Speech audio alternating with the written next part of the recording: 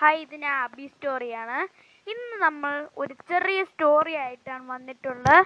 ഇത് ഞാൻ സ്വന്തമായിട്ടുണ്ടാക്കിയൊരു സ്റ്റോറിയാണ്. നമുക്ക് നേരെ അതിലേക്ക് കടക്കാം.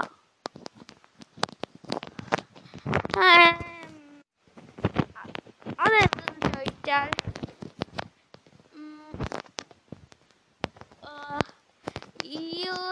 അതിനു മുമ്പ് ഒരു വലിയ കള്ളൻ ഉണ്ടായിരുന്നു.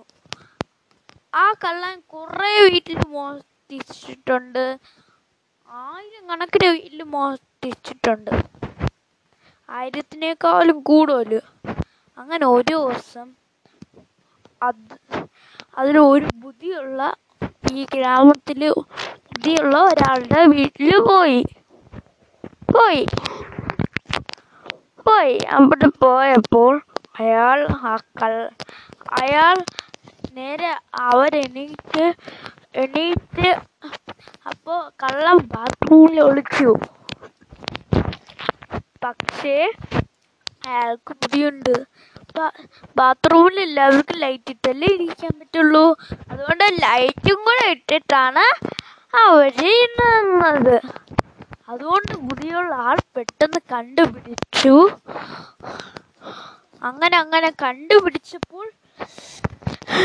കണ്ടുപിടിച്ചു. ഇതിനാണ് പറയുന്നത്, ഒരിക്കലും ഒരാളടുത്ത് ഒരു കള്ളം പറയാൻ പാടില്ല.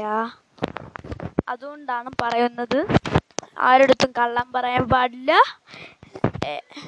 എല്ലാ സത്യം തുറന്ന് പറയണം. ഓക്കെ,